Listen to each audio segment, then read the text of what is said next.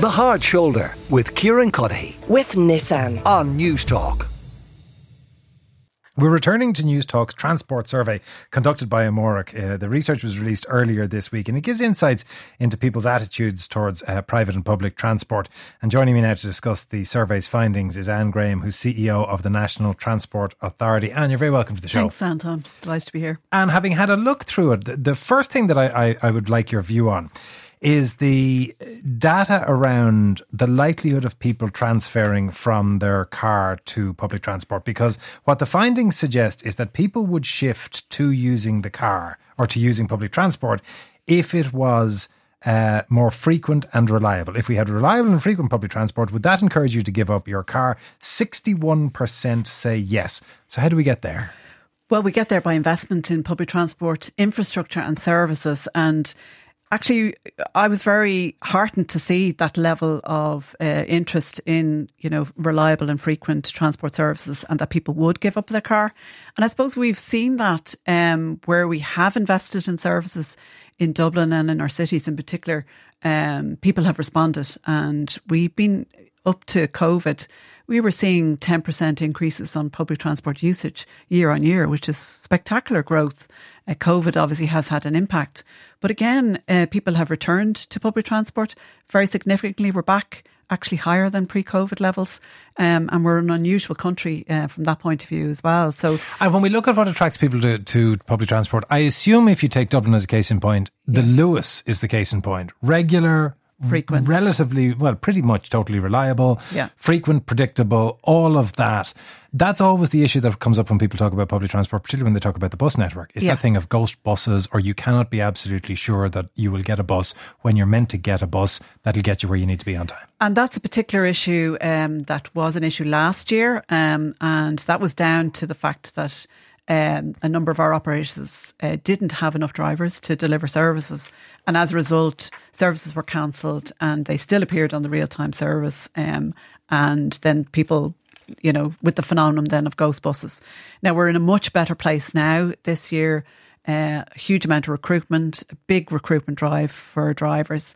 And our operators, particularly in Dublin now and across the country as well, are back to the levels of staff that they need, almost the levels of staff they need. And can the ghost bus be eradicated so the real-time information is actual real-time of what's on the road? It can do, but sometimes the failure or, the cancellation happens very quickly, so they don't get an opportunity to make that change. And if there's a lot of changes that need to be made, which was the case last year, it's very hard for the controllers to keep up with all the level of change.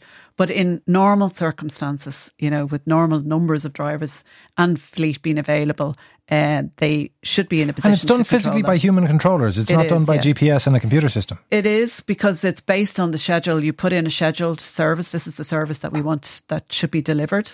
And then that scheduled service has to be cancelled out. That's the bit that I don't understand. I can go on a flight tracker app and I can see in real time every aircraft that's in the sky, where it is, what altitude it is, what speed it's going, what its heading is. Why can't we have the same for buses? Because the bus tracking system is a bit different. It was originally designed actually to know, to manage the services, not to deliver real-time information.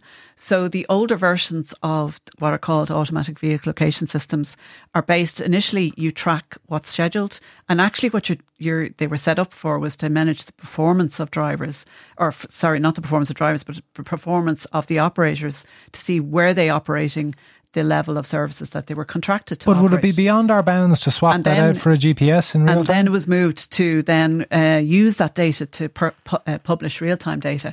All that systems are all going to be updated on our bus system. We're procuring a new automatic vehicle location system, and we hope that will improve certainly the operation of our real-time system as well. The other thing, though, that I want your view on, that the survey reveals, is just how wedded people are to the roads and to cars. To what extent do you agree or disagree with the government's decision to pause all road upgrades? Strongly disagree, 42%, disagree, 36%.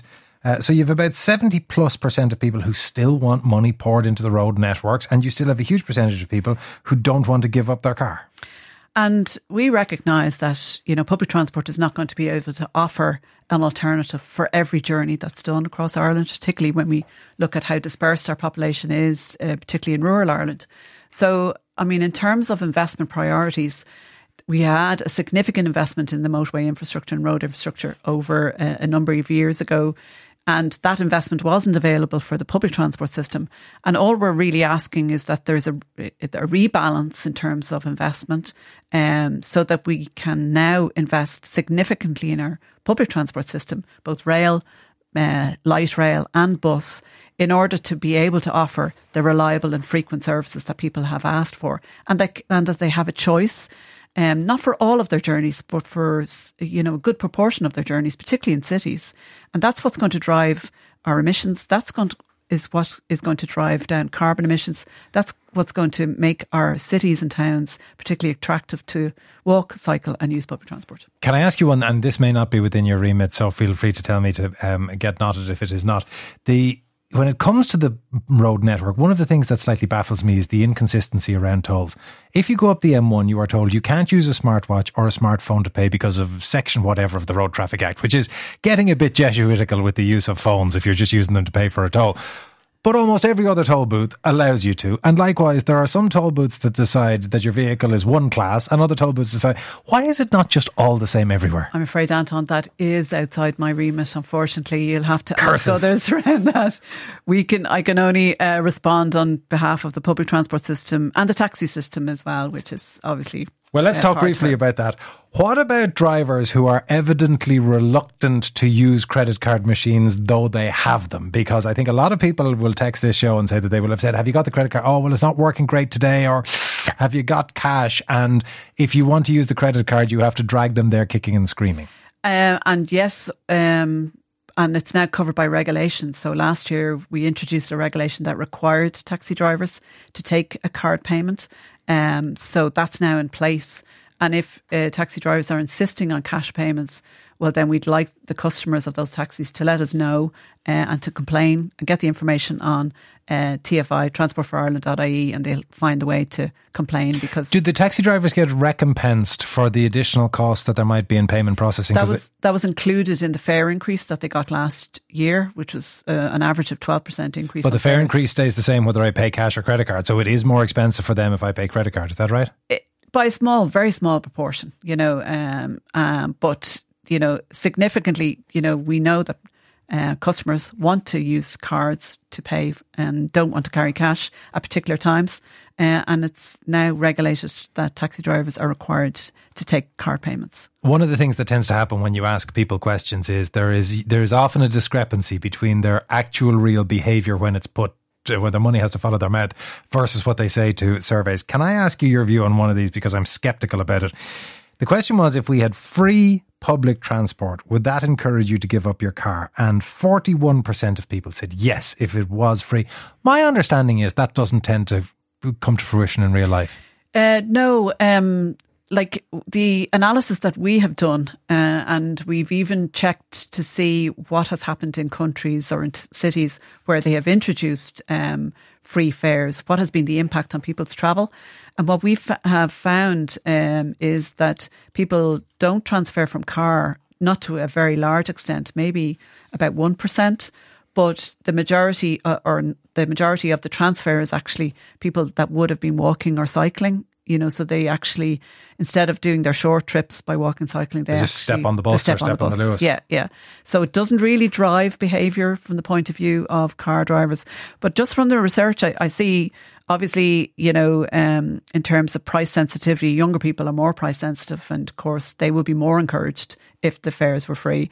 But in response to that, the government did introduce and gave us the funding in order for us to be able to introduce a 50% young adult card, for students and young adults that get a 50% reduction off the adult fare across all our public transport services, so that has driven more younger people actually and young adults to use public transport, which is probably why we're seeing the great growth in our public transport numbers compared to other countries. I know this may be a complete side issue, but is there anything that can be done to make it easier to compliment or praise good service from the public network? Because I had a bus driver go miles out of his way to be helpful to me about a week ago, and I tweeted Dublin Bus to say, can I say thank you to this driver? And it was sort of, well, if you file form 787B in triplicate, it was like, I'm grateful, I'm not that grateful. Yeah. Is there any faster customer service route that could be put in place? Well, certainly on the taxi side, we actually seek compliments as well as comments or complaints, so we present it, as do most of the operators would present it, that if you want to complain, yes,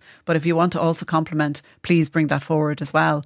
We're looking to provide a consolidated contact centre across all our public transport system, and we will be setting up that if you do want to compliment a driver or a service, you will put that through what will be a united contact centre, and we'll get that information back to the operator. Briefly, while we're on the topic of it, when you talk to any of the staff on our services, whether they be bus drivers, whether they be the train managers on intercity trains, they face some fairly significant challenges with public order and with difficult behaviour from staff.